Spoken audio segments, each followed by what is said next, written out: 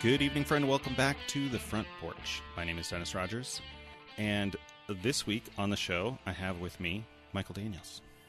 Hey, it's beautiful out here on the porch. Let me tell you.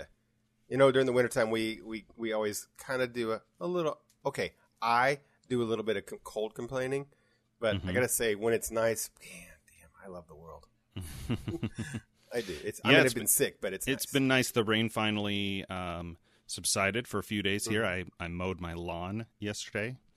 I did as well, and I have did I tell you I bought a brand new mower? I bought a brand new riding mower. Oh. Like a tractor mower thing. It's amazing. I mowed my lawn on a Monday. It always takes me about an hour and 15 to an hour and a half to mow my lawn. It took me 15 minutes. But I learned that going on high speed has its downsides, mainly that it starts spinning up mud in your yard, and you have big mud tracks. You can't do that. So I'm like, I have to learn things. My yard's small enough. I use a push mower. I don't know, 15 minutes. That's not even enough time to listen to one podcast episode. I know. That's exactly. I was listening to 99% Invisible, and I got 15 minutes into it, and I was done. I was like, wow. I wanted to mow the entire neighborhood. Nice. Yeah, my dad has the mower that my brother David got when he and Andrew were running a lawn business. It's one of those zero-turn deals. Oh, yeah, mine is really close to that. It's super sharp. I've used it a couple times that I've had to mow Mom and Dad's yard because they've got about, 2 or 3 acres of farmyard. My house in town is small enough. I have an electric riding mower. Uses extension cords, which I think would put people off, but I prefer it to dealing with electric riding mower with a cord. No. If I said riding mower, I was wrong. You did. I wanted you to play this back and listen. You said electric riding mower with an extension cord. You know, I do that when we get going, talking like the wrong word will come out, and I'll just keep going like that. One week that I said Christmas clause 3 times in a row before I caught myself. And you never said anything. I still think that just think of the image I had in my head of you riding a mower with an extension cord riding behind you. It was like, how does that work? How do you not run over it? Isn't there's something that's like that. I can't think of what it is, though. I don't know. Hey, I actually contemplated, we should have talked about this on the show a little bit, like buying a robot. They have like Roombas for the yard. Oh, like a lawnmower Roomba, like in Honey, I Shrunk the Kids. Yeah, it's a real thing. I was like amazed. It's like $1,000. Yeah, my rider was like $1,700, and I thought, wow, I can buy this thing for $1,000. I think the only downside is that they said it's a lawn maintenance thing, meaning that it has to run like every day. Oh, because it's slow. Yeah, it's slow, and it also it only cuts so much. Yeah, so it needs on to be a charge. run yeah. Well, no, just like. It doesn't cut a lot. You can't run it if it's too high or anything. Oh, sure. So it just kind of trims. That's probably better, I would think. Maybe. No, it is. It's great. It really is great. The reason I didn't get it because a robot sounds fantastic. I mean, I have a Roomba. I bought it at Christmas, and I love it every day. I give her a little kiss before I go. She's amazing. That's a little weird. She's a robot. I'm in love with robots. Her and Alexa. Oh man, it's 3-way. But anyway, the lawn robot was that I felt nervous about. You have to run it every day. You have to kind of store it outside. And I live in a pretty secure neighborhood, but I'd hate for $1,000 thing to get up and leave. Sure. Yeah.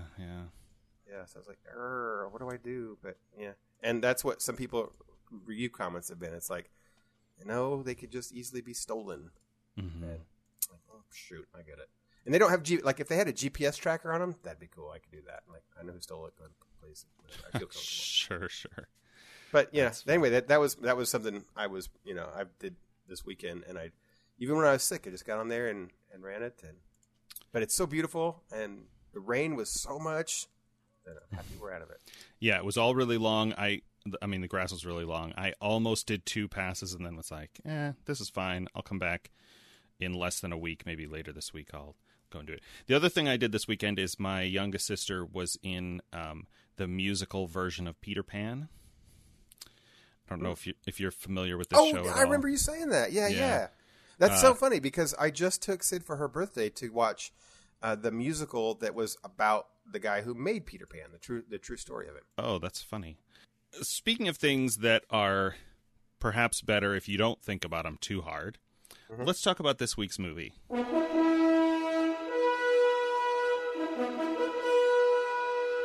So this week's 2020 challenge is the 1996 Danny Boyle film Trainspotting.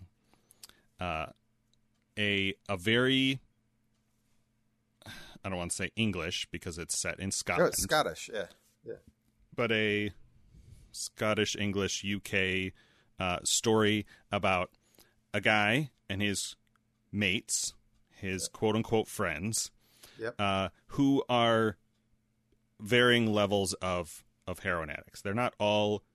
There's at least one character who never shoots up, but he tries to get clean and has a variety of struggles and difficult situations because of these people that he is surrounded with. And that's it. That's spoiler warning. Like, yeah, that's basically the whole story. We're probably going to talk about a little more details. So, you know, I say spoiler warning. You just said the whole movie. That's the whole movie. That's kind of my comment on this a lot. If I have one comment, it's that was the movie. It's good. It's fine. I want to state that out front. I think it's a fine movie, but it just was what it was. It wasn't. Okay. It's about heroin. It's not deep about heroin addiction. It doesn't give you anything more. There's no moral of the story here. It's just, these people that went down a path with this drug, and it's just, a terrible thing.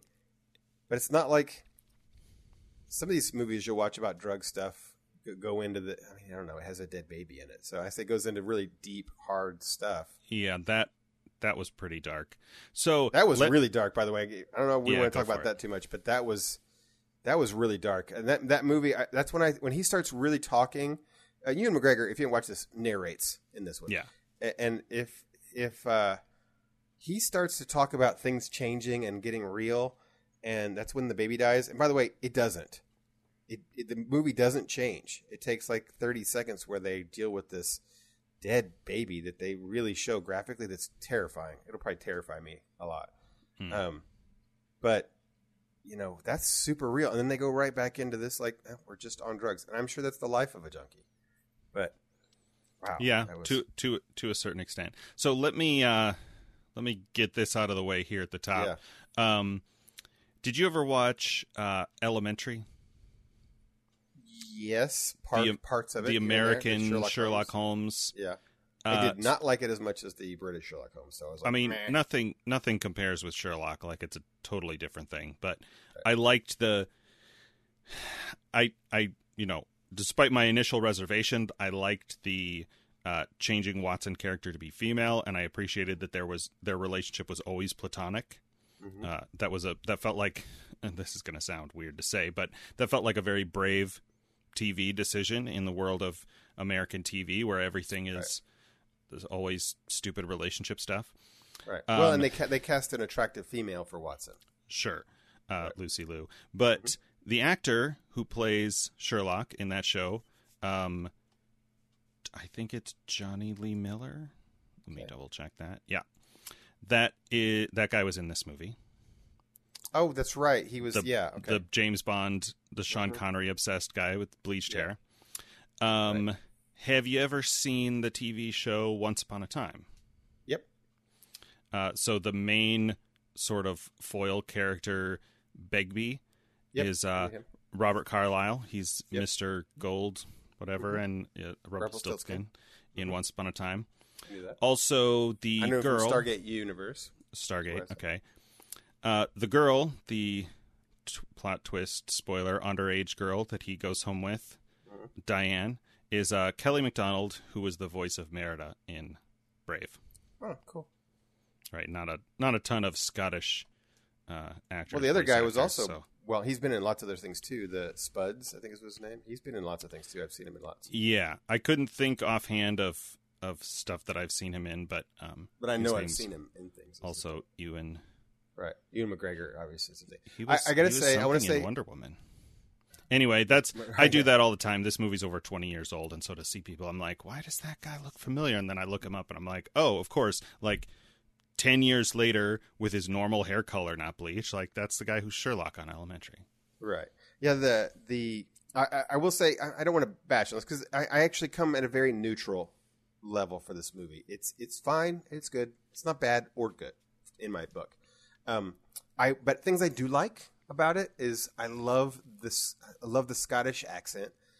You had sent me a text at one point saying like you should watch this with the subtitles, and that's good advice because it's very difficult. They are speaking English. Watching the subtitles was interesting because it sometimes was translated from Scottish. Like he would say a word, and the word they put in the subtitles was a more American English word. Yeah, I agree. I'm trying to think of one, but I knew exactly what I was like. Cut park through, or something like that. I think he used the word "bug" as slang for like a girl you take home, and in the subtitles it said "girl." Right. And I was like, okay, that helps. Yeah, there's a scene, one of my favorite scenes in the movie Snatch. Or is it Lock, Stock? It might be in Lock, Stock. It was Snatch. And great. Yeah, they're great.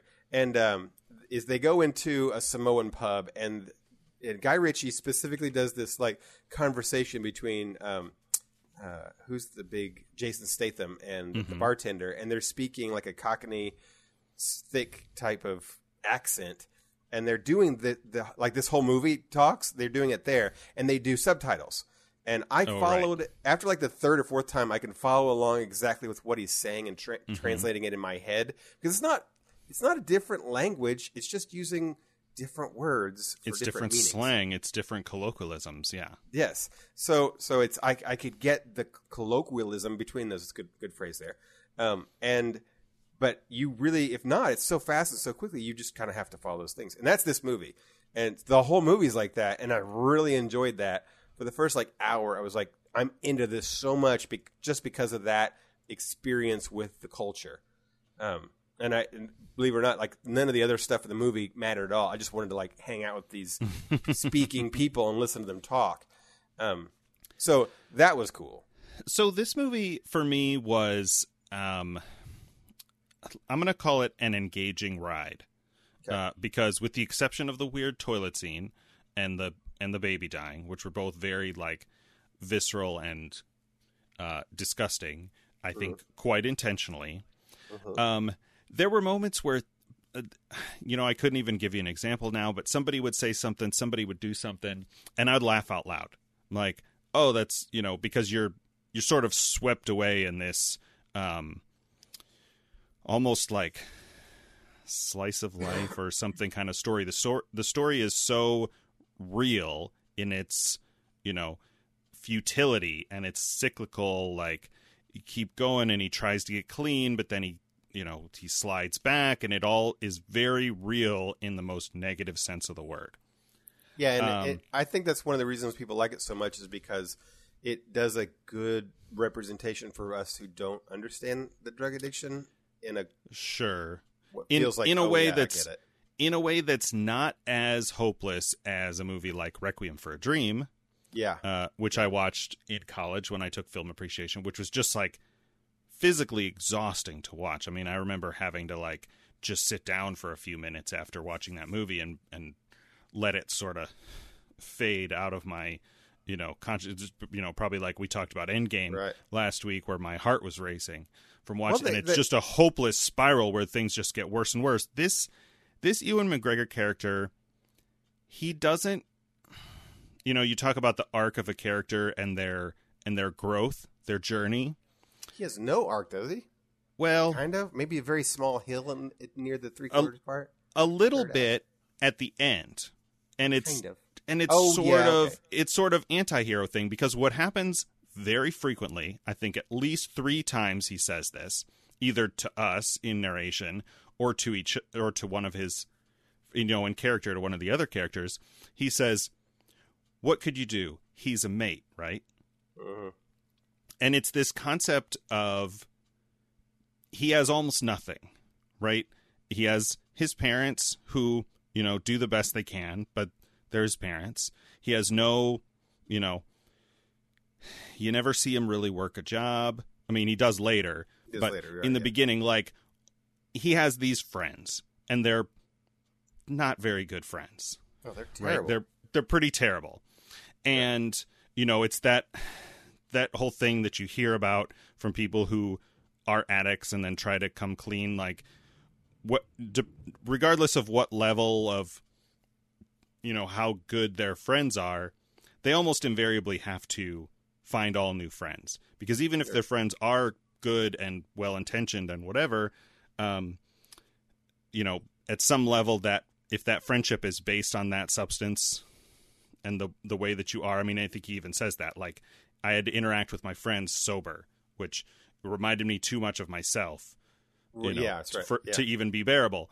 But he goes through, and these friends, quote unquote, these mates, just take more and more advantage of their friendships and abuse it, and are so, like, toxic in his life. You know, talk about the addictions and the toxins between the physical addiction to the drug and the psychological addiction to these reprehensible people that he surrounds himself with, that he eventually gets to the end of the movie and screws them over and does something purely selfish for himself, and then moves forward in a, you know, in a smug, mocking way. I was expecting one more, like, negative turn at the end, but you know, they don't do that. They don't show you where he goes or any of that. It's the other thing too. That's what I liked about this movie. I liked that. I mean, that it could, like many movies about addiction and drugs, can get. It feels. I love how you mentioned that last movie that you saw about, like, stuff that it feels exhausting. It's that they try to make you feel like the recovering part of the drug addict, the part when you're going through withdrawal and that you hate stuff, is that. I mean, again, I've not gone through this, so I'm just speaking about what I know. Sure.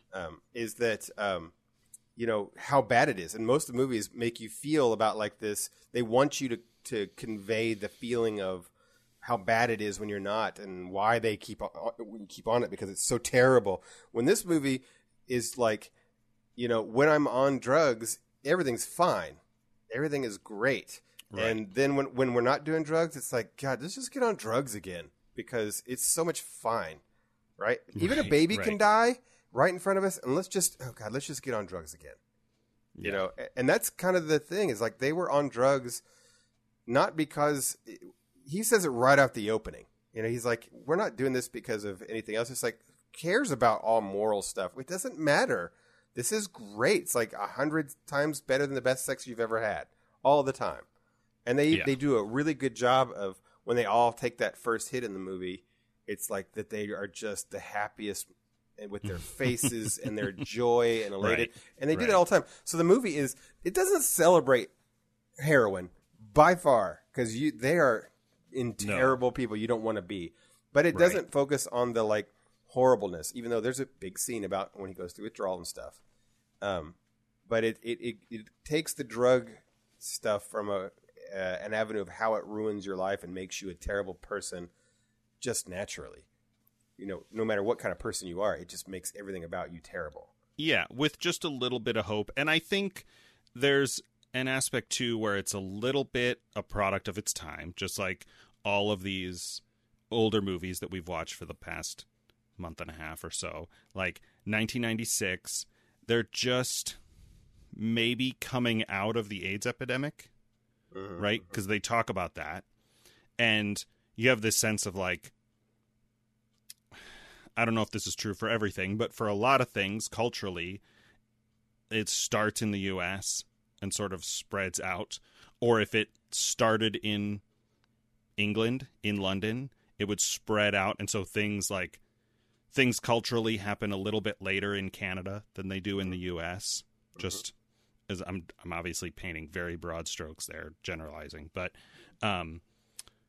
you know, in this time when this movie was made, if it's set, you know, just a couple years back, like, and he's telling the story in past tense, like, yeah, they were right in the late 80s, and at the height of this AIDS epidemic, you know, centered around dirty needles. And there's one shot where the camera shows, like, from the inside of the needle, and there's all this sediment or whatever in there. That was a very that's interesting shot, right? That's gross. Right. That's such an interesting shot. Yeah, us just talking about it does improve the movie a bit for me. Just because it's like I get the uniqueness of how this story was told about heroin addiction, as opposed to all the other stories of addiction that I've watched.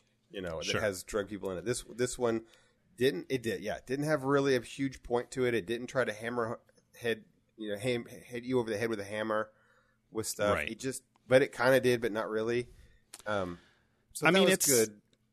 At some level, any kind of entertainment, any kind of movie that's entertaining, that's not, a documentary, though this is true of a lot of documentaries, unfortunately, is trying to evoke some kind of emotion, right? If it's a romantic comedy, it's trying to make you feel warm, fuzzy, whatever.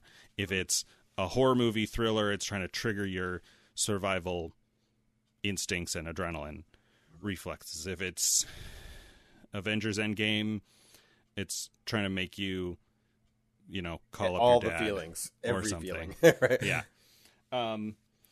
And this movie does a very good job of taking you along for the ride of this character through his ups and downs, but mostly downs, and at the end, just a little bit of an up. Yeah, it's funny that the up part positive, too is, not a drug induced high. Up. Right. Yeah, that's the weird part is that when he's high and he's on drugs, it's just that everything bad in the world happens. It's that he's in a terrible spot. His life's going to hell. His health is terrible. People are dying around him. It's just because things just happen all around him because you're involved in that, and it wrecks your life that way. Mm-hmm. But but he's no less happy when he's off drugs. He's not sad or anything more. He's just the same. But his life is better, right? Right. And it's just because he's not on that, he doesn't make those bad decisions and doesn't have the drugs don't wreck him the same way. But he's the same kind of person, right? Yeah. But his life is better. So that was a good thing. But overall, going back, I know now I'm something more positive, is that I felt the movie was just okay. The Scottish setting and Scottish accents were very cool. But if this was on my TV on a Saturday, I would probably not pay attention to it and do something else, and I would be on my phone playing games or something, and then switch the channel halfway through. All right, let's do final thoughts. Okay. Is this a bucket list movie, a good movie, or a movie you could pass on? I think you can pass on it. I mean, people will hate me for that, but my own personal opinion is that it's not something you have to watch on a bucket list. Yeah, I'm somewhere in between that and bucket list, and I know I made those 3 boxes, so it's sort of cheating for me to not put it in one or the other. I'll do what I normally do and put a bunch of conditions in front of my recommendation. Then you're just making your own box. like I always do. If you, if you're not put off by kind of disturbing images of drug-related lifestyle and dead babies, dead. I mean, that's sort of a spoiler if we're past the spoiler. Seriously, part, dead babies. Oh yeah, sorry. Dead babies. Yeah. Then you can watch this if you're, if that kind of stuff bothers you at all. Yeah, you can pass on this. You're not missing any like major, like turning points in cinema or anything like that. Like some of the last few movies we've seen, Good, Bad, and the Ugly, or I don't know, Breakfast at Tiffany's. Yep, I agree. So what's next? Hopefully something. I don't want to say lighter. This wasn't. That's it. I want to say something else. It wasn't a huge downer. We've seen some movies that are like, oh man, that just. Considering the source material, it was not like, I wasn't sad or depressed afterward. Yeah, I mean, especially when the dead baby thing happened. Like, okay, now the movie's going to get serious, and I'm going to go into this like really depressive state of the rest of this movie, and then it didn't. The tone mostly stayed the same. It mostly stayed the same. Let's take a few minutes and talk about some trailers. Wait, no, we gotta say what happened next week first. Next week's movie is The Truman Show. Oh, okay. Do you hate this movie? No, I don't hate this movie or like this movie. It's either way. I've seen it maybe twice. Once when it was out, and then once when it was on TV. To give it another Did you chance. ever see the movie? What was that movie called? Liar.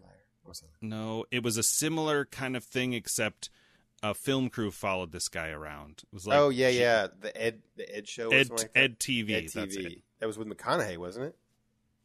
Yeah.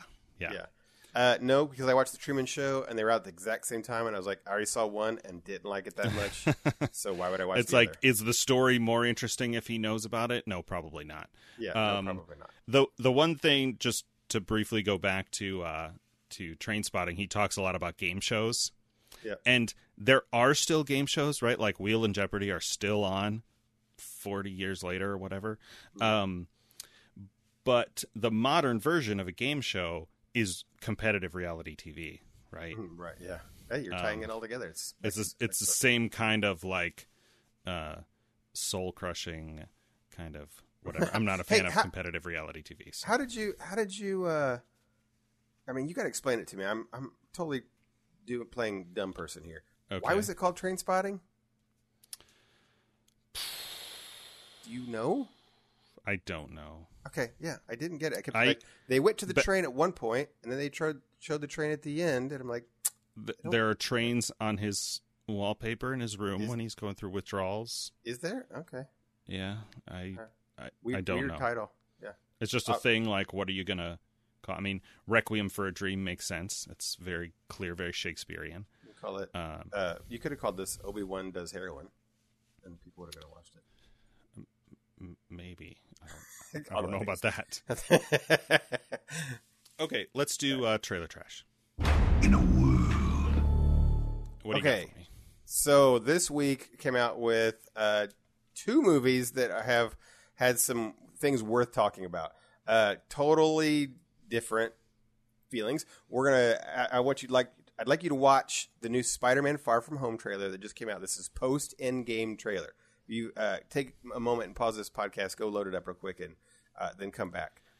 I almost should have put this conversation at the end of the podcast. So if you've still not seen Endgame, and maybe you skipped our last week's show and are listening to this week's show again, this movie is affected by the way that movie ends. So we're going to spoil Endgame a little bit in this brief conversation about this trailer. That's true. The trailer. If you've still not seen that, skip ahead in the chapter or go watch Endgame and then for Pete's sakes. Okay, and then the other one is the Sonic the Hedgehog trailer that just came out because it's a live action movie. Okay, so let's kind of run through these real quick, and I'll get your takes on what you think. Okay. Let's start with the easy one. How did you feel about Sonic? Why does he have 2 human teeth?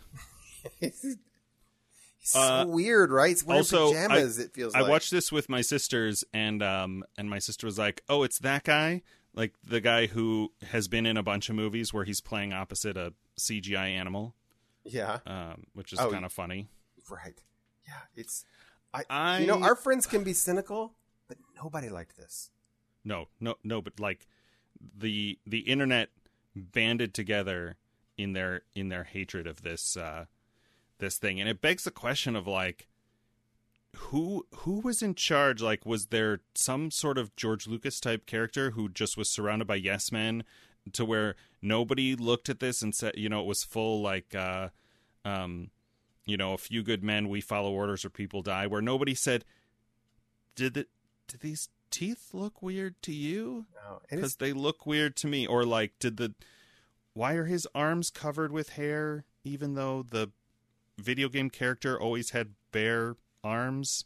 It was just, and even if there was no source material of the video game character, he was just weird, and all of the trailer was awkward. Just looked like a terrible movie. Sure, right? I mean, you're selling a terrible movie there. Let's take it as read that nobody has ever made a good video game movie, right? We need to think about that. I want to go back and research that because I have a feeling there might have been one good one, but maybe not. Okay, I mean, the Warcraft movie was not terrible. It did very well in China, terrible. But it's not what I would call a good movie. No, it's not good. But no, this one, it's all bad. And the teeth part is, I know you said that a couple times, but it's a very true thing. It's so bad. It's so annoying. And there was a nice render that somebody had done online that they changed it to look like more like the video game character. And all of a sudden, it was like, oh, that looks so much better. Just making that kind of a change. But if you go listen to Geek Scholar Movie News, we'll have probably more talks about this one. And because I know our buddy Fox, he said something that totally fit. He said it's like somebody went back and made a '90s movie just like it was in the '90s, and like a bad B and D movie. They say that on Geek Scholars. They're like, it's somebody was making the Super Mario Brothers movie with John Leguizamo, and they just time traveled here, or like, they dug it out of the vaults, and there it is. Here we go. It's the same thing. My one final thought on that is that people compare this with Detective Pikachu, which is coming out this weekend. Talking animal-ish type thing, maybe. Sure, CG. Video game adaptations with like small, furry. And vibrant colors. They use like bright colors, and like somebody did the Marie Kondo, like Detective Pikachu sparks joy, and this Sonic movie does not. Yeah. And the difference is, at least me not being a very I've not played a lot of Pokemon. The Detective Pikachu looks like the video game Pikachu in HD. That's the same thing that I said about the last few episodes of Star Trek Discovery, where they redid the uniforms and the ship and everything from the original series Star Trek. It's like better materials, better graphics, obviously better graphics, better video quality.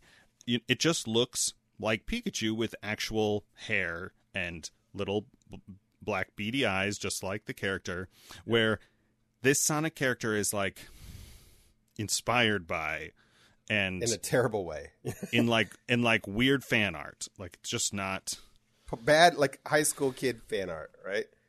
Yeah, it's very strange. And they got Jim Carrey on it, which is and he does not look good either. I mean, he looks like his bad Jim Carrey, his Ace Ventura Pet Detective Jim Carrey. I mean, he's playing a cartoon character in a video game. Like, it would be weirder if he looked normal. Oh, he probably just had to embrace the role and go completely Ace Ventura on him, but probably he just did. He was like, I'm going to do it full on. And I get that, which is weird for the modern day Jim Carrey painter man, but I get it, whatever. This is a thing that I find interesting, is that the comparison with Pikachu, because I think a lot of people have been really on the fence to what they think about this Detective Pikachu movie. And do I like this look? Do I like what they're doing here in this? We're just going to have to see, right? Do you know anything about the game? What, Pokemon or Sonic? Detective Pikachu. I know Pokemon. I mean, I played the card game and various There's an actual Detective Pikachu game. Oh, I did not know that. Okay. So no is the answer to that. I also did not know that. I happened to see it in a GameStop, and my brother tells me that the thing that kills it for him is that the character Detective Pikachu in the game sounds like an old Japanese man. And so he's like, they should have gotten George Takei to play this. And I'm like, well, or Takai. I don't know if I'm saying that wrong. And I'm like, yeah, maybe. But if they couldn't get George Takei, nobody else would have done as much for this movie's marketing as getting Ryan Reynolds. Yeah, that voice is like immediately. Ryan Reynolds is so hot right now off of Deadpool that there are plenty of people like me who didn't know anything about Detective Pikachu or going like, well, yeah, I'm going to go see that. It's like Pikachu, but Deadpool. Like, right. Of course I'm going to go see that. It looks hilarious. Well, the thing is what I was saying with this whole like trepidation of like, oh, do I like it or not? Sonic coming out and being so kind of similar-ish but terrible, I think makes people look at Pikachu now and say like, well, it's not that. Right? Okay. Yeah, it's like Detective Pikachu is the MCU and Sonic is the DCE. Right. I hate to bring everything back to Batman vs Superman, but at least it's not Last Jedi. Right, at least it's not hashtag Last Jedi. Right. Okay, so let's move on for that one. Now the new Spider-Man trailer comes out after the snap, and Hey guys, I want to interrupt the conversation right here to let you know that in this discussion of the second trailer for Spider-Man Far From Home, we will be spoiling the ending of Avengers Endgame. So if you've not seen that movie, skip ahead, because Mike's about to spoil it in 3, 2, 1. Tony's dead. R.I.P. Mr. Downey Jr. I wanted to give another spoiler warning before you did. Sorry, you should have moved on. It's tough. You should just skip all of that. Okay, yes. First of all, I'm impressed. Dead. I'm impressed that they did a whole trailer, and this goes back to the interview with the Russos before Endgame came out, where they said they had creative control over the trailers. Mm-hmm. They put out a whole trailer for this movie that was good, that had a lot of hype. Now, I'll grant you, they played the nostalgia card by putting the old Spider-Man music in there, which, I'm not a big comic guy. I'm not a big, all the comic book shows, cartoons, and whatever, but I know the Spider-Man music. Right. And so when they play the real Spider-Man music, which I don't think we've seen in a movie at this scale. They definitely didn't use it in the Sony movies. They used it in all the Sony movies. Did they? Yeah. Not real, like the Spider-Man music. Yeah. Well, I mean, they didn't use it as the theme, but they, like, every time in there was a guy on a guitar. He'd go in the subway and the guy's playing Spider-Man. Spider-Man. Like in an Easter egg kind of way. But of course, this trailer did it in the big Marvel music. But they did it in the first trailer too. That's what I'm saying. I'm talking about the first trailer. Oh, okay, okay. Like they made a whole trailer with like him meeting Nick Fury. And I love every time I watch that trailer. My Nick Fury like Spider-Man. Just a little. Finally meet you. Spider-Man. He just says it in this weird, like, Shaft kind of way. That's right. That's awesome. But all that, and like, they show the interaction between Happy and Marissa Tomei, and that's all great. But like, after seeing Endgame and knowing that, like, oh, this is after Endgame, and now you understand. I think they talked about this on Geek Scholars. Like the real reason that Peter doesn't want to take the suit with him to London is that, like, that's part of that whole thing. And his friend and his mentor, we talked about this off the air in that scene as he's dying before Pepper sort of pulls him away and moves in for her last moment with Tony. Peter Parker calls him by his first name. Mm-hmm. It's been Mr. Stark, Mr. Stark, Mr. Stark, and then he calls him Tony, and they have a real hug. Right there at the end, and so that's like a devastating moment for this young man in his life, and this is the suit that Tony designed for him. Like, it's still too.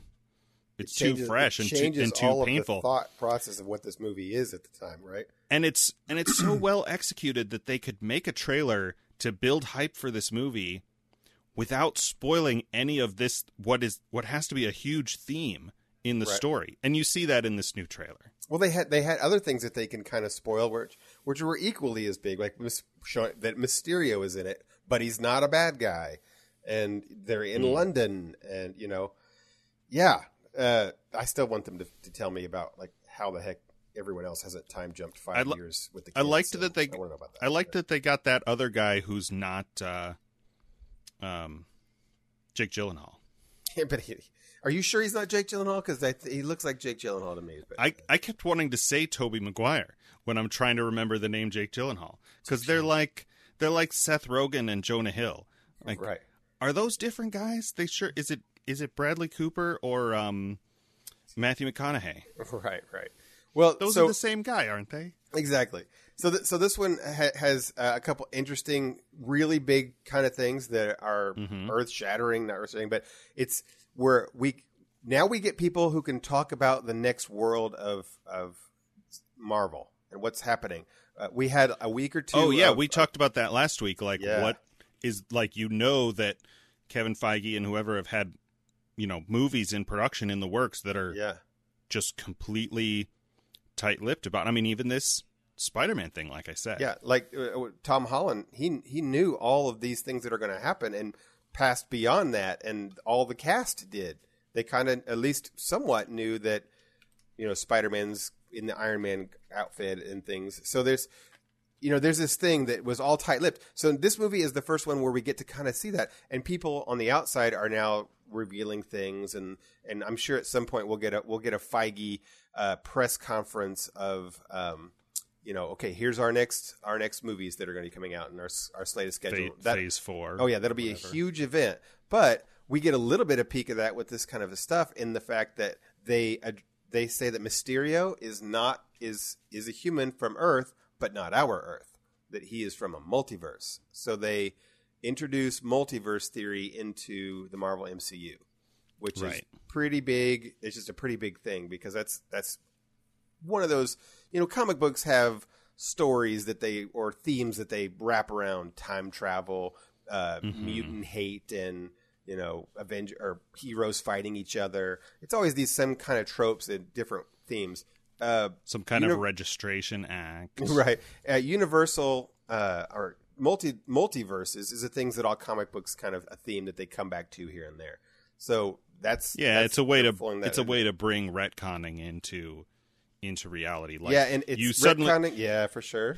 And you suddenly unhandcuff the writers and say like, oh, now you can do whatever. So all your things of like, what if Superman met a dinosaur? Now you can tell a story about that. Right. And the big thing that I kind of was just thinking about here with this one, it's definitely a huge thing, is that it opens doors for Miles Morales. Because he's a huge Spider-Man thing, and his Into the Spider-Verse thing was even bigger, massive. And I mean, he's a great, great character, but so is Peter Parker and Tom Holland and all this. Having a multiverse where at some point down the line you can tap into these other multiverse characters, like the female Thor, which is just Thor, and Miles Morales Spider-Man is. Wait, it's not Jane Foster? Yeah, it's Jane Foster is Thor. Okay, but she's female. But having these different characters, because Natalie Portman wouldn't come in, whatever. But that's sort of new things that they can do. That's really exciting, and that's new news. And it had to do. Nick Fury said it with the snap.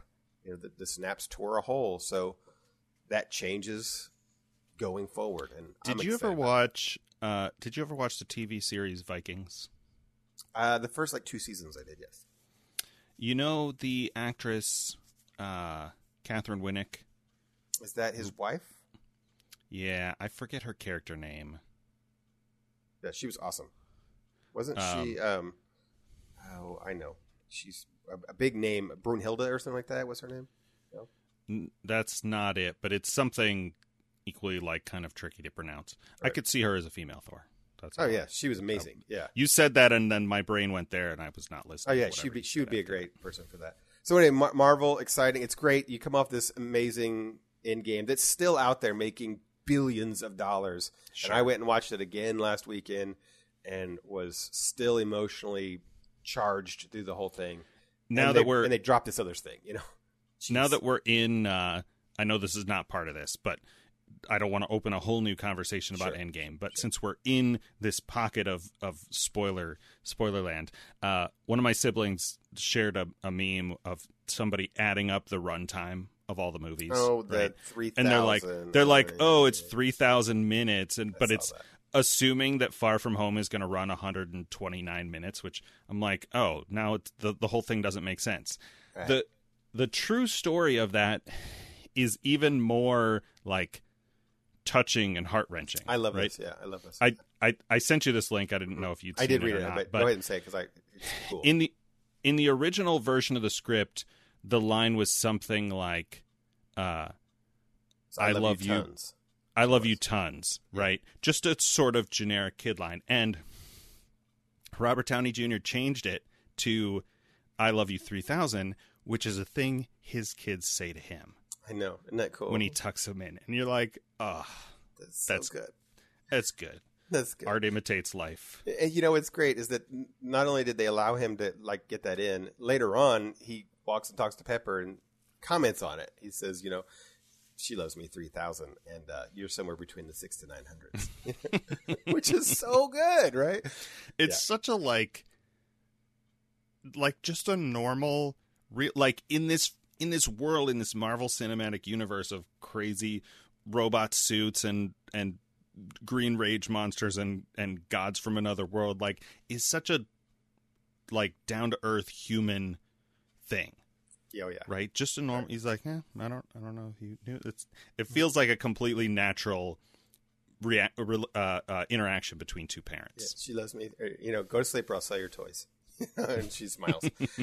Stuff like that. And that was, you're right. We could talk about Endgame forever, but that was beautiful. And how it ends when he says that, the last thing he says is, I love you 3000. And the comment in that article that you had sent me also says something that I did notice, is that when the hologram Tony, he's talking to his daughter, and the camera looks at it, and he's looking at his daughter, but then it cams around. The way it pans is that he's looking at the audience.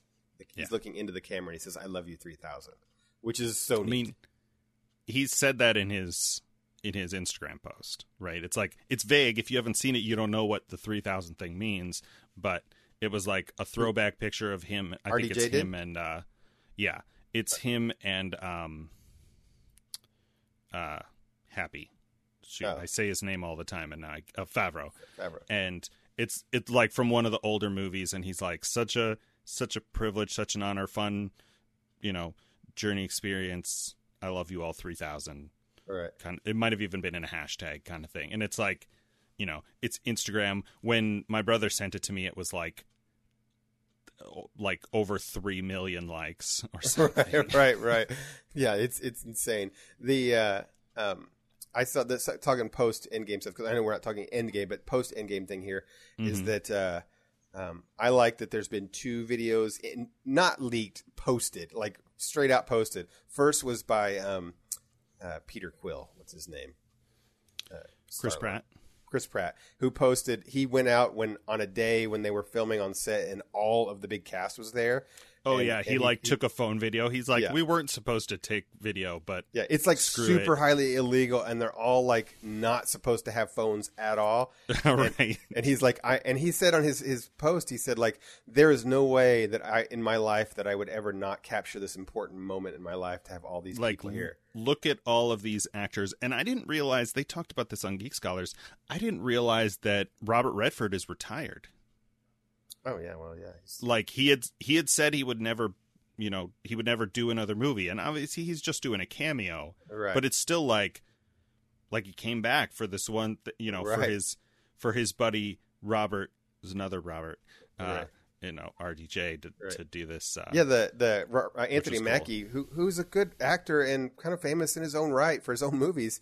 He he's walking around like, just stunned that I can go see Michelle Pfeiffer. There's Michael Douglas. Oh, can you introduce me to him? Please introduce me to him. So these very big star named people are stunned next to everyone else who's also, they're all starstruck, which is a great thing for people to know and to see, is that they're so happy to be involved in this kind of a thing too, because you hear so much in Hollywood about, like, I want to be paid more than my co-actor or actress, and I want to be this, and I want to have more lines, and they squabble over whose said name is first and second, and I have to have a with or a, that's all we hear about. But instead, they're like, oh, I'm so happy to be on this thing, which is so great. The second one was that, by the way, in that first one, Chris Evans runs by, and he sees him recording.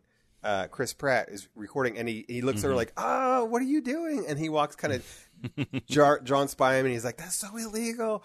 And Chris Evans mentions it, and then it cuts.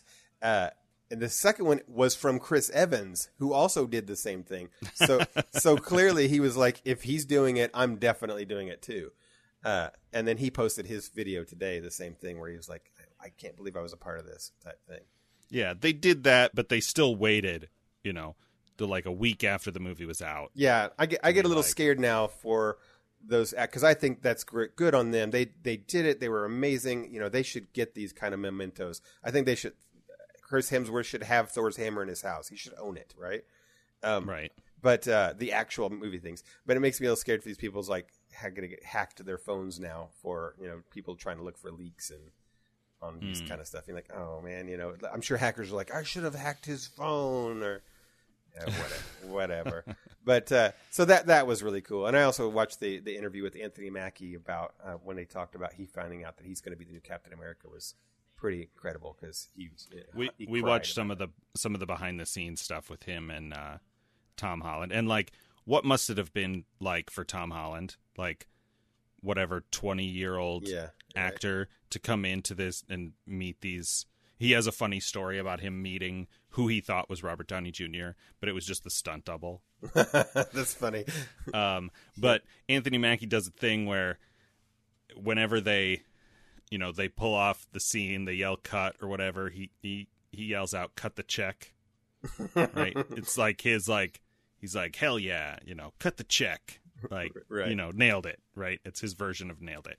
Right. And so now whenever we're watching rewatching Infinity War or whatever, and he comes by and does his thing, and I lean over, cut the check. Cut the check. Nice.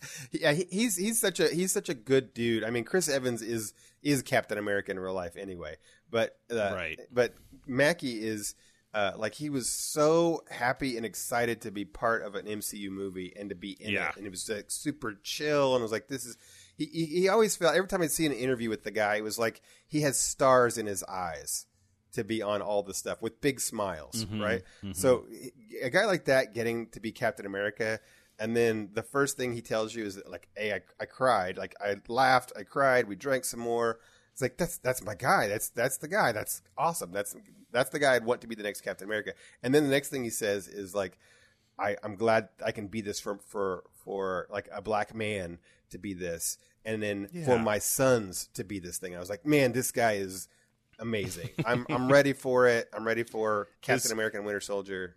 This whole franchise is for dads. It's all for dads, and I'm like, I love it. My one thing that I realized I forgot when we talked last week. I got one more thing, and then we need to jump to this. But, when after the wizard portals open and the Wakandans show up and everybody, they do a big lineup, like massive lineup, that they've never done, like, or will ever do, probably. Yep. We're sitting and Cap yells out Avengers, and I leaned over to Andrew and I go, assemble. And he did it, and it was great. And it was great. On the second viewing, there wasn't very many things. So this is a legit part of the show, I guess we could say, is that because my second viewing thoughts, is that I didn't feel too much. I mean, because I knew everything was the same, and I didn't miss anything the first time, so there wasn't a lot that or big revelations. The only two big things that I noticed, one was I gotta say before I forget it, I noticed that they credited Maria Hill, actress. She's from your show that you watched, How I Met Your Mother. Right. Kobe Smulders. Kobe Smulders. They credited her on there, and I was like, I don't remember her being on there. And I also credited General Ross from the Hulk movies, and he was like Senator Ross or something. That he was in Infinity War. And I was like, they weren't in these movies, but they were at his funeral. And I was like, oh, they showed them, and they're just a little blurry in the background. And I'm like, I saw her at the funeral, and I don't remember that general, but I remember was right next to her. And I was like, the kid who was in Iron Man 3 was the only one that I did, because they pan back, and I'm like, oh, Michelle Pfeiffer's here, and Michael Douglas is here. Like, they got everybody to come back to do cameos in this thing, and I'm like, wait, who's that kid? I don't know who that kid. And that's what it is. That kid, everybody focused on that kid, and right behind him is the blurry Maria Hill and General Ross. So I was like, okay, there they are. So that was one thing. Another one was in that scene you were just talking about. It was I caught that everyone's coming on the screen. It's this huge panned out thing of all these people. It's the big moment, and the Avengers thing is playing, and then it zooms in real quickly on Doctor Strange and Wong. And Doctor Strange says, "Is that everybody?" And Wong looks over him and says, "You want more?" That's really good. There's no more people that's out there in the world, right? It's like go back to the beginning of the show when we were talking about Peter Pan and what's awesome to who. Like, this franchise has been going for 8 years, and these are old characters. So like the people who are loyal comic book nerds who know these like B-list characters, I mean, not Captain America, but most of the rest of them, are guys our age, your age, my age, somewhere in that range. Like, I don't have kids, but I'm in my late 30s. Most guys my age are fathers. it's so like, this is the thing for like middle-aged comic book nerds or just general nerds who are like, oh man, this is cool. Because it just is. Oh yeah, it just is. The thing with Black Widow also. Oh, by the way, that age range thing is like the perfect people who have some disposable income, right? That's they. Sure. They figured it out. Okay. The last one that I had on my second viewing through was that I was actually probably more emotional at Black Widow dying than before, because. I think up to that point, I was at the understanding that they're all going to unsnap people, that, death isn't going to be a real thing, except for like maybe the big people. And she's big, but she's only like, okay, they wouldn't kill her off without bringing her. And right. They do. Well, they do. And I was like, this is how I explained it to anybody in my family or whatever who was like, oh, they killed too many people. Like, obviously they're going to undo it at the end of Infinity War. Yeah. And I said, the thing people are saying is they killed off so many people. Obviously they're going to bring all of those people back. What that means is everyone who survived is at risk. Yeah. And that was very, very true.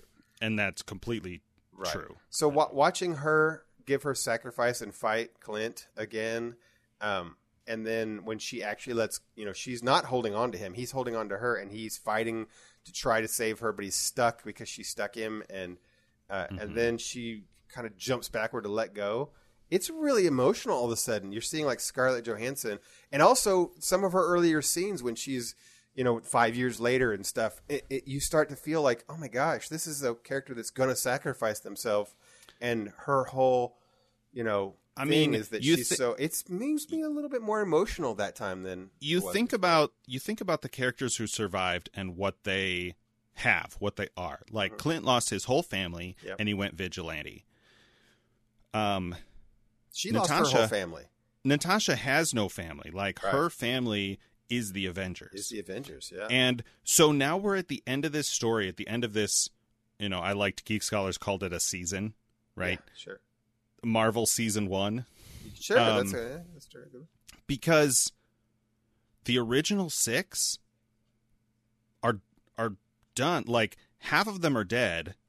Or old. Clint is definitely in retirement now. Yeah. Like, he could maybe do more Ronin stuff with his daughter as Hawkeye. Yeah, she'll do Hawkeye. Thor is now with the Guardians. And Hulk is this, he's Banner Hulk. Like, he's a different thing. Like, the original 6 are done as they were back in 2010 or whatever that was. Yeah. Not 2012. And seeing those in that time travel thing, seeing them kind of side by side was an interesting thing. Like, seeing the old Hulk and the new Hulk, and you're like, oh, they're totally different now than what they were. Right. Yeah. So anyway, that's Endgame, and that second viewing was just as good, and I mean, it was still quiet in the theater, except this time I did have a little kid behind us. It was a family of 4, and a little kid who was hating being in the theater, was tapping, and talking and kicking the seats, and it was terrible. And he was doing it as soon as Tony Stark died. He was like, "Is it over yet?" I was like, "Oh." And thank God this isn't my first viewing. That was terrible. Yeah. People. I thought he was going to be like 5 or 6. The kid was like 12. Let's call back to Firefly. Yeah, as a special hell, right. a place reserved for child molesters right. and people who talk in the theater. That kid. Oh man, I did. I turned back as I was leaving to look to see like. Oh, surely it's just this little kid. No, he was like 12 years old. He was just an annoying. And his dad kept saying like, shh, stop it, be quiet. And he would just do it like 10 minutes later. So that was bad. But anyway, it's worth another viewing. It's going to make trillions. So so much money. They're coming for James Cameron. Yeah, they should. And Avatar. All right. In the time we have left, let's talk about Game of Thrones. Oh yeah. Okay, man, we can't push this thing down any further. We didn't talk about it at all last week because we were full Sergio Leone and Avengers, and we still managed to talk about Avengers for like 20 minutes this week. Yeah, it's just such a such a cultural phenomenon, emotional. So experience. this thing. Okay, we've had 2 weeks. 2 weeks. Yeah, the last time we talked about this was just before Battle of Winterfell. So we've seen Battle of Winterfell and the quote unquote aftermath last week. I forget now the episode title. The Last of the Starks, I think is what it's called. Something like that. Yeah. Yeah. So, go ahead. Well, okay. So I'm a little mixed on this one because we have a saying a lot. There's a couple of mottos we have on this show, but one of them for me is that when I don't like something a lot of times, it's because it's a loss of things that you can have. What phrase am I looking for here? It's the one where loss of potential, or in finances we call it opportunity cost. Yeah, opportunity cost, right? It's the I don't know why loss I said of we. I'm not the in loss. finances. Right. The loss of potential here is that Game of Thrones has been so amazing, and even all the way through last season has been so amazing.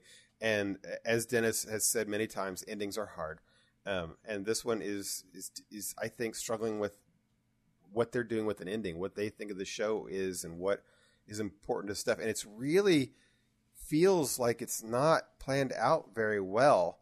And I don't understand why, because I think to most people it was pretty straightforward to give us at least a bittersweet ending, as you had said. Mm-hmm. And I said that last year when we were in the early days of this podcast and Game of Thrones season 7 was happening. I said, best case scenario, the end of this series is bittersweet because it's been a thing, right? Like 8 years, there's an interview on HBO Go with Amelia Clark, and she said, when we started doing this show, I was 22.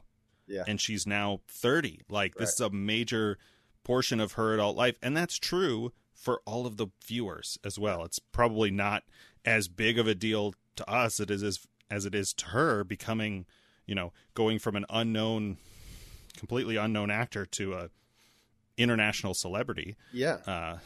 And all of that. But Marvel did it. I hate to say, I know that's almost cheating because they're the only one in the world, but they did a good ending. Right. So I'm glad that we didn't talk about this last week, because if we had, my reactions would have been mostly negative. I have things that I'm, not perfectly happy with. Yeah. I said 2 weeks ago that leading up to the Battle of Winterfell, very certainly Grey Worm and Jorah Mormont were going to die. Yeah, I thought Grey Worm was done.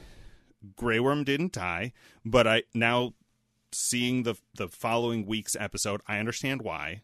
Right, they wanted Missandei to die. Like, killing Missandei is like, if Grey Worm is already dead, then killing her is just like, she's done. Why even?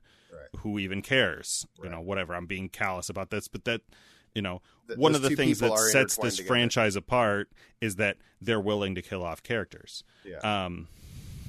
The tone and the style of writing has shifted away from my understanding of Martin's style since the end of season 6 or season 5. I think when they got to the end of the story as it exists in the books. Right. And it's, I think, we have friends who are book readers who are very like, as soon as that was done, they're like, oh, this is just fan fiction. It's all nuts. And I'm like, just calm down. Like, it's not that bad. It's fine. It's good.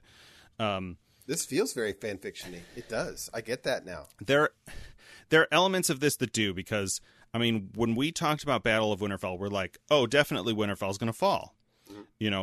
Definitely it's going to all be about this. But we come to this... I forgot to give spoiler warnings before we started talking about this, but this is this podcast. Like, we spoil everything. Yeah, we're several weeks behind. But, like, this story has always been about human conflict, right?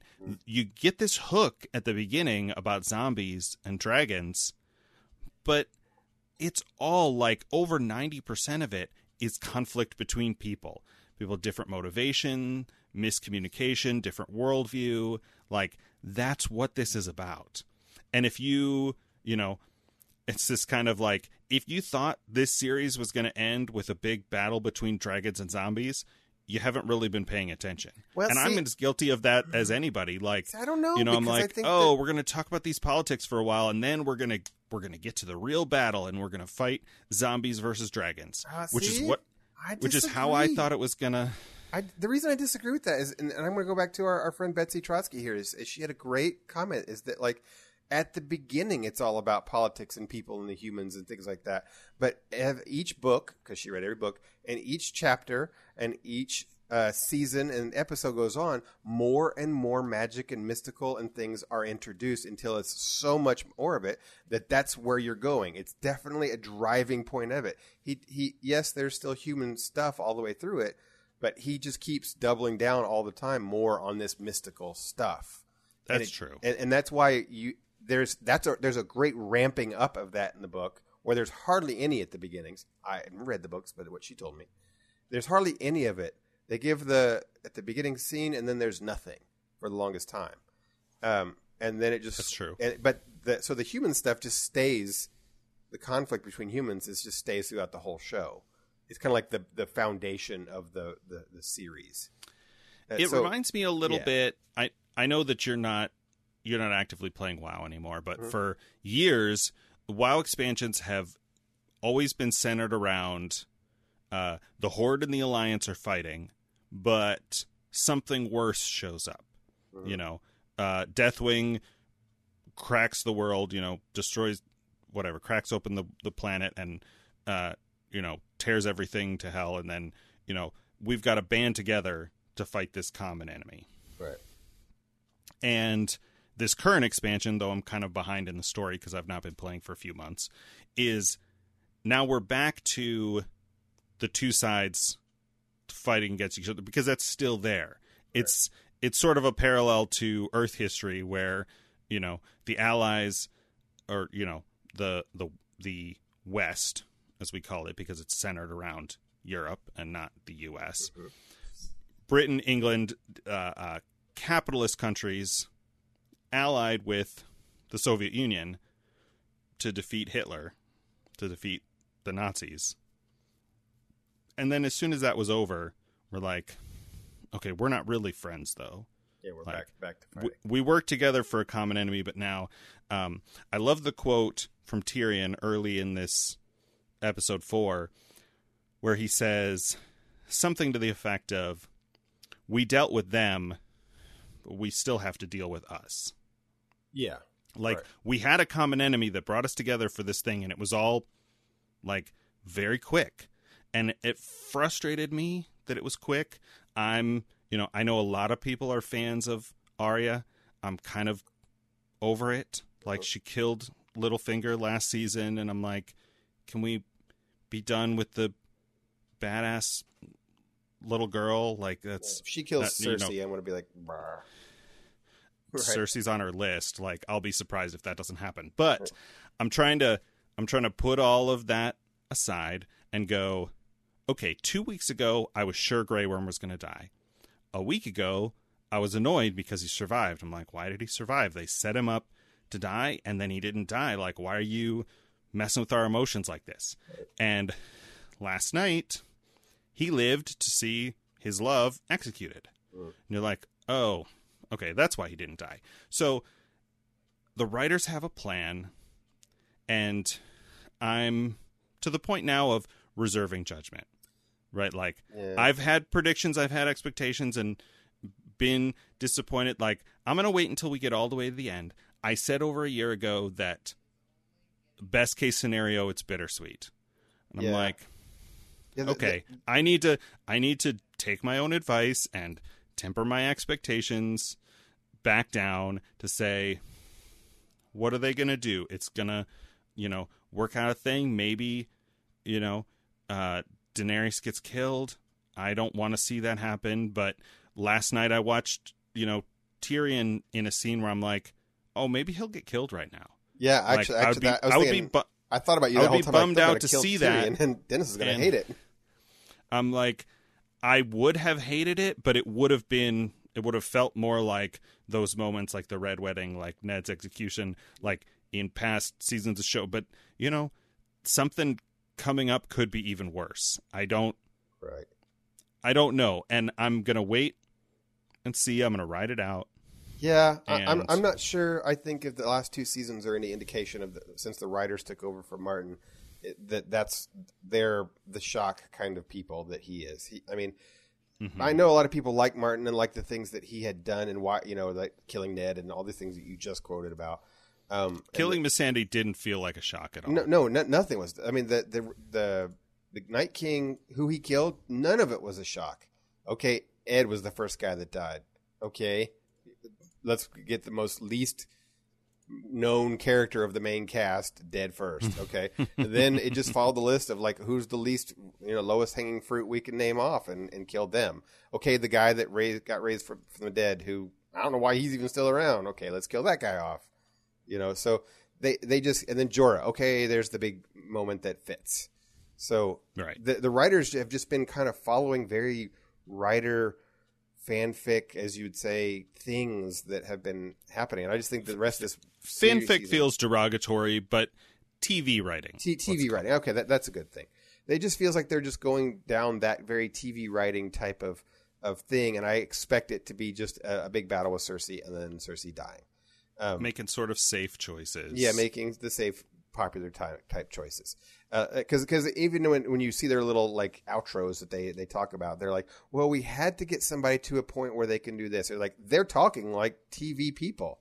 They're talking like this is what we do. This is a natural thing. We have character arcs, and that's not what Martin would do. Martin would we're in the middle of a character arc, dead. We're gonna kill that guy off for no reason.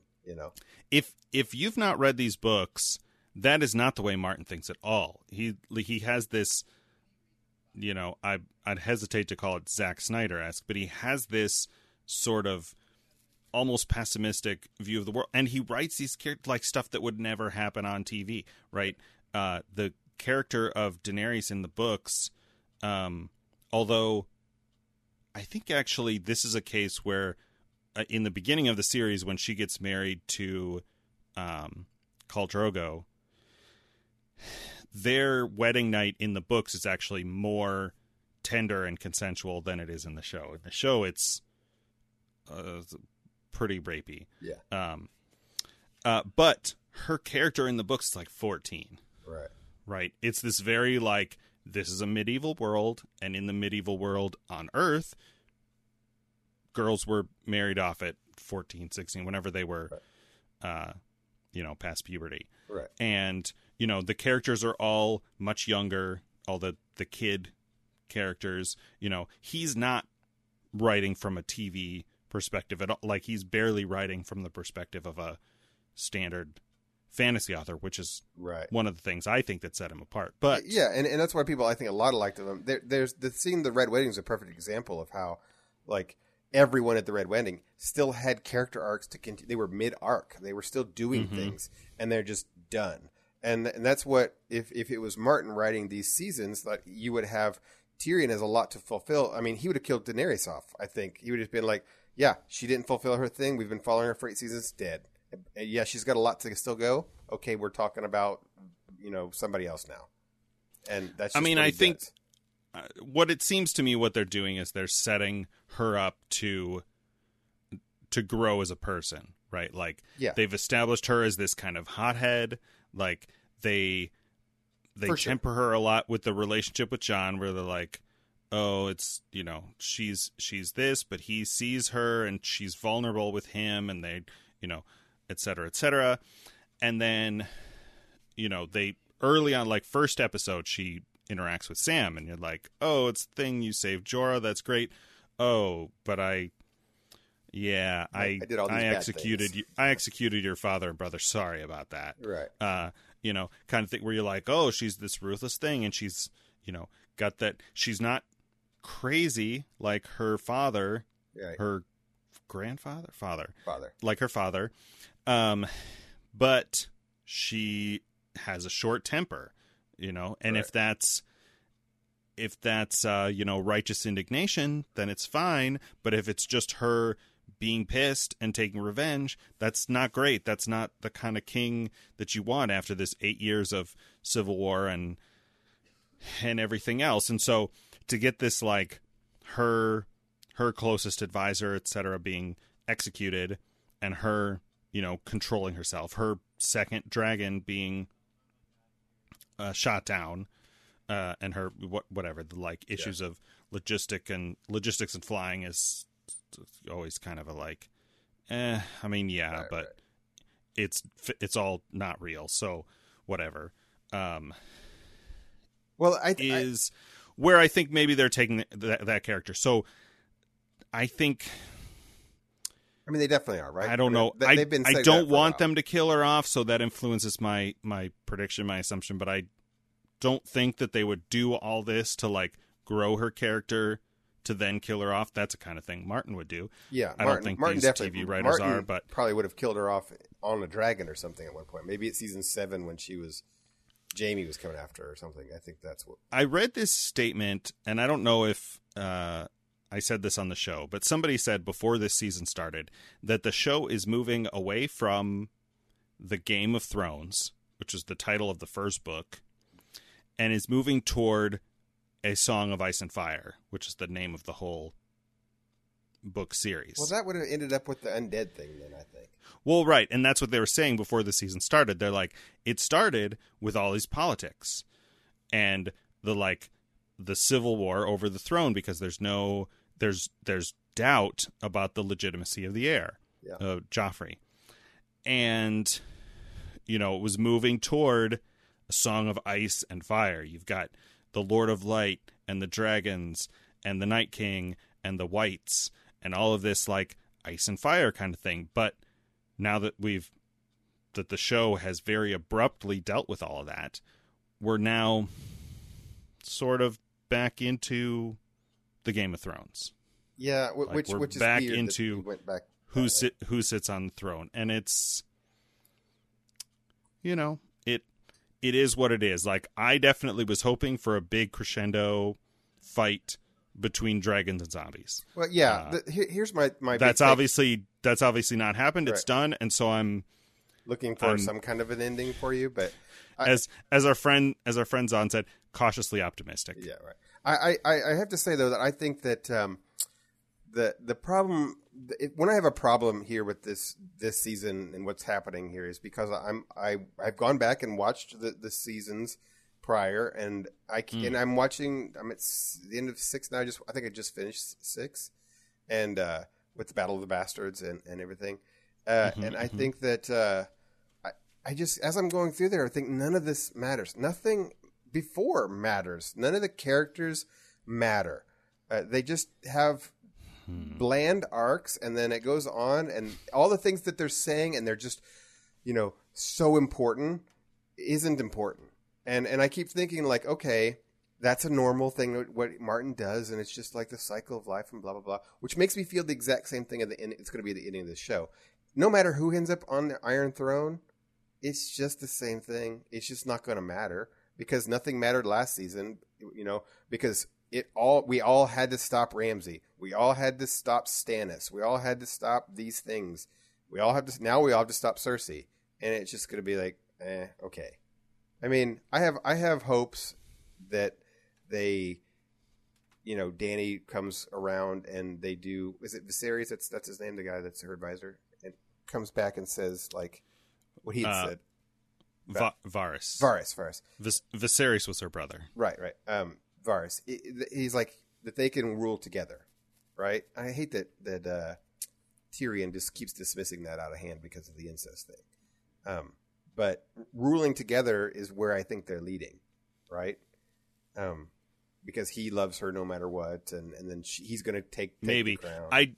I did really enjoy that in episode 4. This like Tyrion and Varys they're basically saying all of the fan theories that we have all been saying since last season. Right. He's like, what if they, this is not an unusual thing for Targaryens, and he's like, Jon Snow was raised in the North. Do aunts commonly marry their nephews in the North? Right. Yeah. They're like, okay, no, yeah. Right. But he was raised in the North. But which is what we said at the beginning of this series. It's like the real question is, who is down with incest to what level? Right. So, Right. so anyway, yeah, it just feels that because of it not having a crescendo or crescendoing way too early and then crashing, they're just going to be like, it doesn't.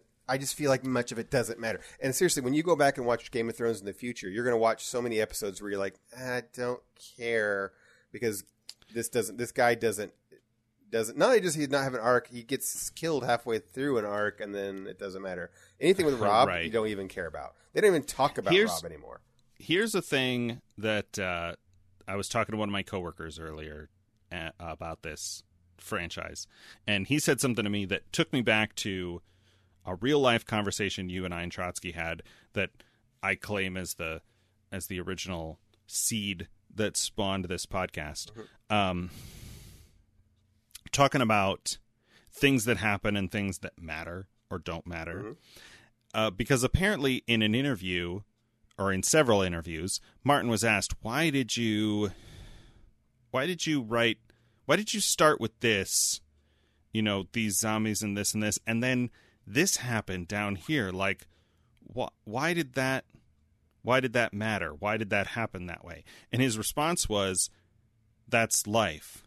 Like, it's the John Lennon lyric, life's what happens while you're busy making other plans. Mm. Like, you're doing this thing and you're fighting over this throne, and you've got these armies over here, and you've got and then this girl shows up with dragons, and you're like, oh, what? Okay, well, now we got to deal with this. And it made me think of, again, that conversation we were talking about Lord of the Rings. And the movie trilogy, Lord of the Rings, very much follows more standard storytelling techniques and principles, where the books are just a chronology of stuff that happens. There's a lot of stuff that happens in those books. Maybe not a lot, right, but there are definitely big things like the whole Tom Bombadil thing. You're like, why did Frodo and his friends, like, get trapped by these trees and meet this dude with a weird fairy girlfriend who wears yellow boots, right, and, sings them songs? Well, because that's what happened. Yeah, I mean, but like it's like a historical account, and that's giving a lot of credit to Martin and this franchise. But it's in the books, it's definitely true. Where, like, in the most recent book, there's a character that he raises up who's like a distant Targaryen cousin who sails across the sea, goes to find Daenerys, and gets burned alive by the dragons. Right. And I was like, what? I'm like Fred Savage in Princess Bride. I'm like, why did you read me this? What is even the point? Right. And to maybe look at it from that Tolkien-esque perspective of going, oh, well, maybe it's just, this is stuff that happened. And that's a thing that writers, especially fantasy writers, almost never do. It's like everything is foreshadowing. Everything has a point. And that's the stuff that I prefer.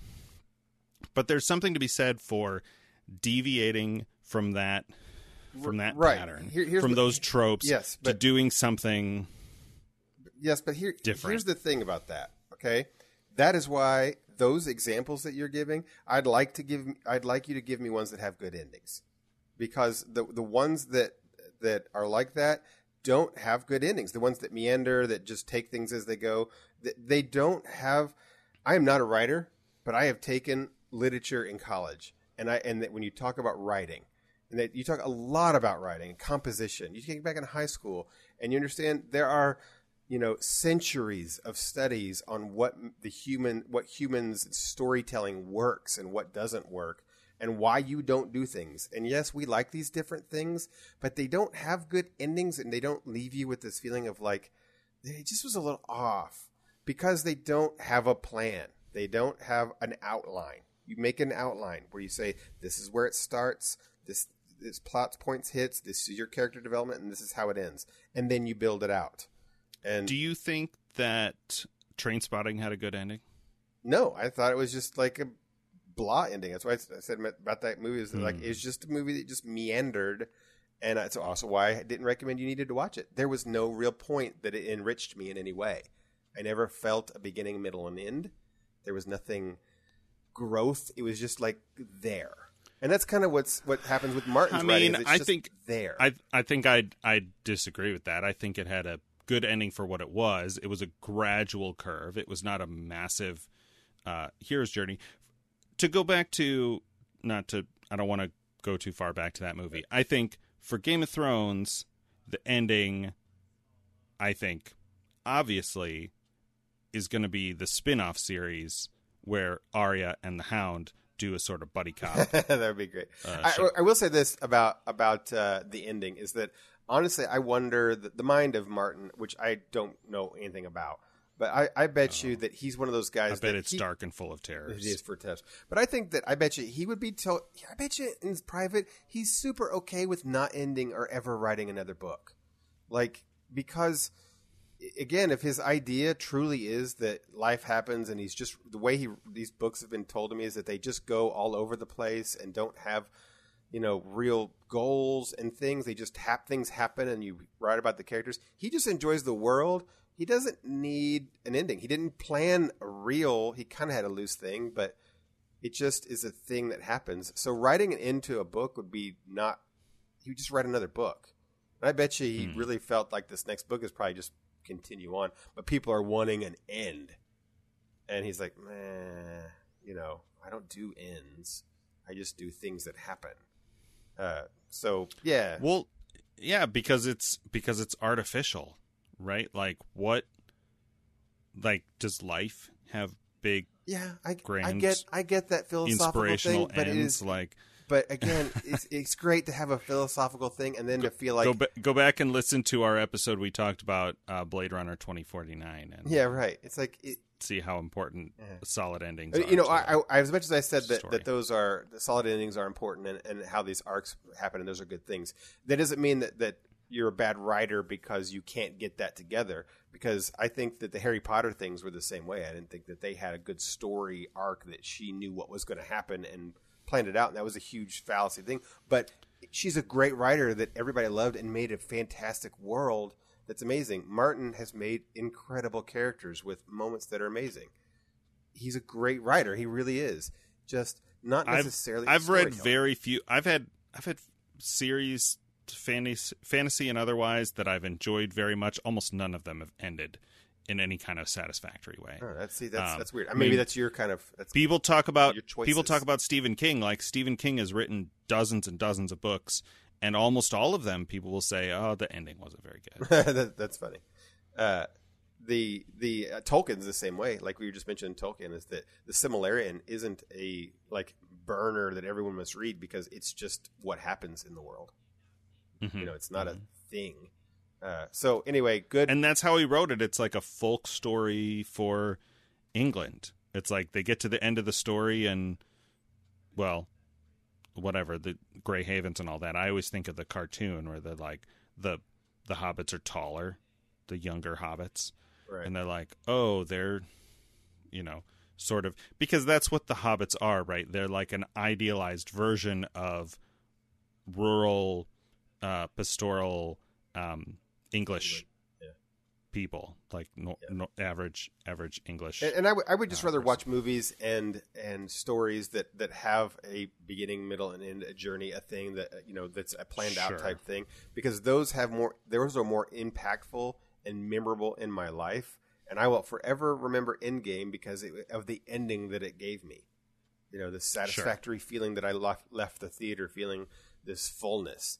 And I will walk out of Battlestar Galactica thinking empty, there's just a loss of something that just is ephemeral. And I don't want Game of Thrones to end that way. I would have liked to have ended in a crescendo of the Night King, and now it's going to be ephemeral. Cersei's somebody else will sit on the crown. Okay. The real sort of question about that is how it affects, not filmmaking, but TV making moving forward.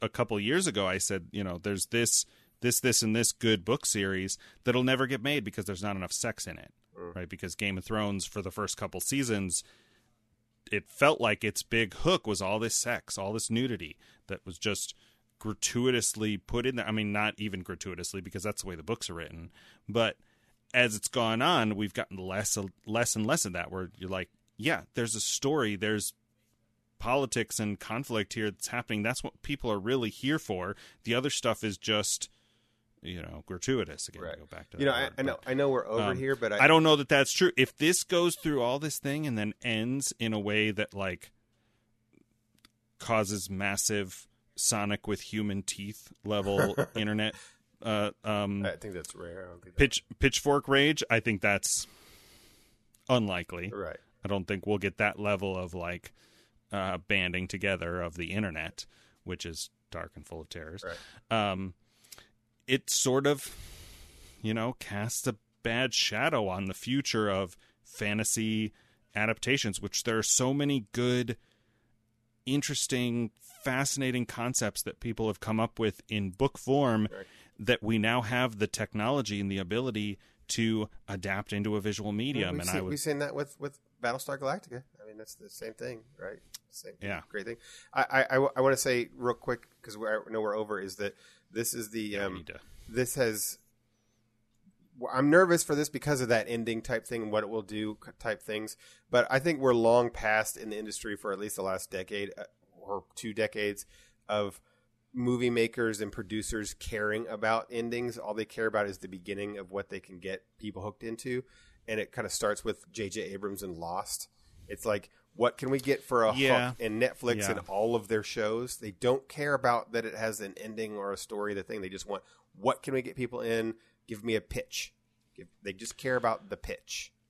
Okay, in the last minutes here of this show, sure. I want to, in addition to watching Truman Show, there's a show called Electric Dreams based on Philip K. Dick, writer of Man in the High Castle and some other things, old classic sci-fi stuff. Okay.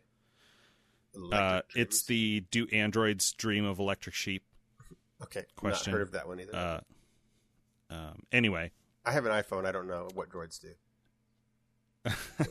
Android. It's pre, whatever. Right.